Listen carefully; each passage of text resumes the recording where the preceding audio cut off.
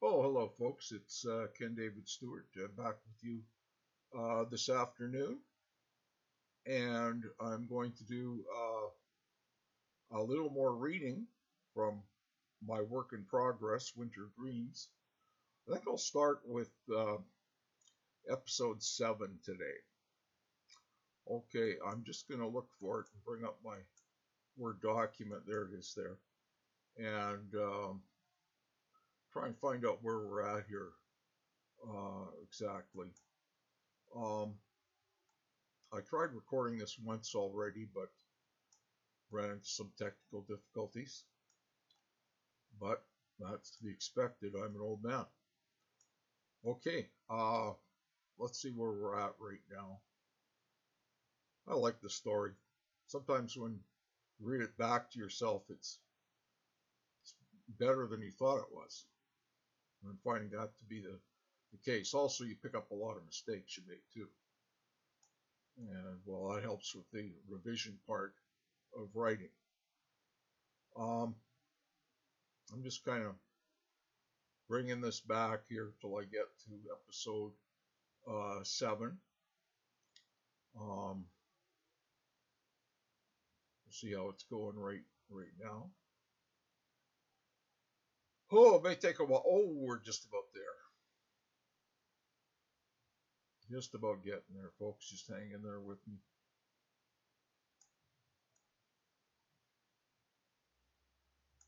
I do enjoy reading out loud too, so that's not a problem for me. Okay, episode 7. The band had two vehicles to load up their equipment. Chevy Rains, of course, had a Chevy van from which his name was derived. Peyton Ramparts had borrowed his dad's white Ford Galaxy. Rick helped load most of the group's gear into the van. The remainder of the musical equipment was loaded into the back seat and the trunk of the white Ford Galaxy. Rick rode shotgun along with Peyton. Wow, I had no idea you could play guitar like that, Rick said. Your band really put the crowd over tonight. Well, thanks, man. I was getting good vibes from the audience, too, Peyton said. It always feels good when you feel rewarded for your work. I mean, Winter Dreams has been practicing 2 to 3 times a week for the last 3 months. Our sound is really starting to come together. We're hoping to record an album as soon as I finish writing some original material for the band. Vance and I usually team up to write the songs. The stuff we've come up with lately is already sounds pretty good. How are you going to get your music recorded? Peyton asked. Well, Chevy's dad works at CKRC radio station. He's made some good connections with the DJs there. One of them said he would see if we could do some recording right at the radio station. The boys noticed that it started snowing heavily and the wind had really picked up. I was listening to the radio at home and the forecast warned of a possible blizzard this weekend, Rick said. Well, it's starting to look like the station's weather predictions were absolutely right, Peyton said. I'm just glad the bad weather held off until after our gig was over. Peyton had the windshield wipers going at their fastest speed, but his visibility was still poor. Rick enjoyed the winter season, even the snowstorms. He actually liked shoveling snow at his house.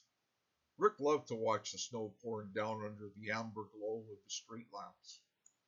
Within 10 minutes, Peyton's car and Chevy's van made it to Peyton's place. Rick helped Peyton unload his car. He noticed it was presently very cold with the added wind chill. His fingers were starting to freeze. The band had to be very careful in loading their gear, as the ground underneath them was now quite slick. Ice patches were covered by the new snowfall, and it was impossible to predict where the slippery spots were. As the boys finished loading the last of their equipment into Peyton's house, a red Buick parked in front of the house, and several people started getting out of the large car. Among the passengers, Rick could see his neighbor, Misty Roberts. Episode 8. When Rick and the band arrived at Peyton's place, they headed down to his parents' finished rec room. They were greeted at the door by Peyton's parents, Stan and Ruth Ramparts. Peyton's parents were very cool people for their age. They got married at a very young age and both smoked marijuana.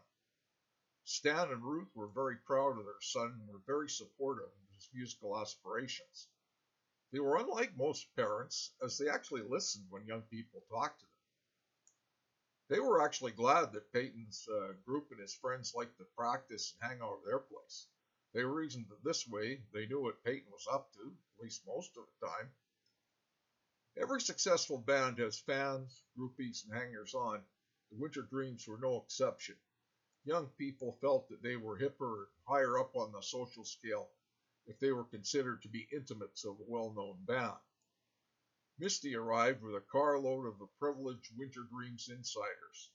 To Misty, being cool was everything. She always needed to be where the action was. Both beer and weed were in abundance at this after-gig party. These post-concert gatherings somewhat resembled the press conferences professional athletes would have after they finished playing a game. Many of the group's friends and followers would comment on what they thought were the highlights of the band's performance and would ask questions about the band's particular song choices.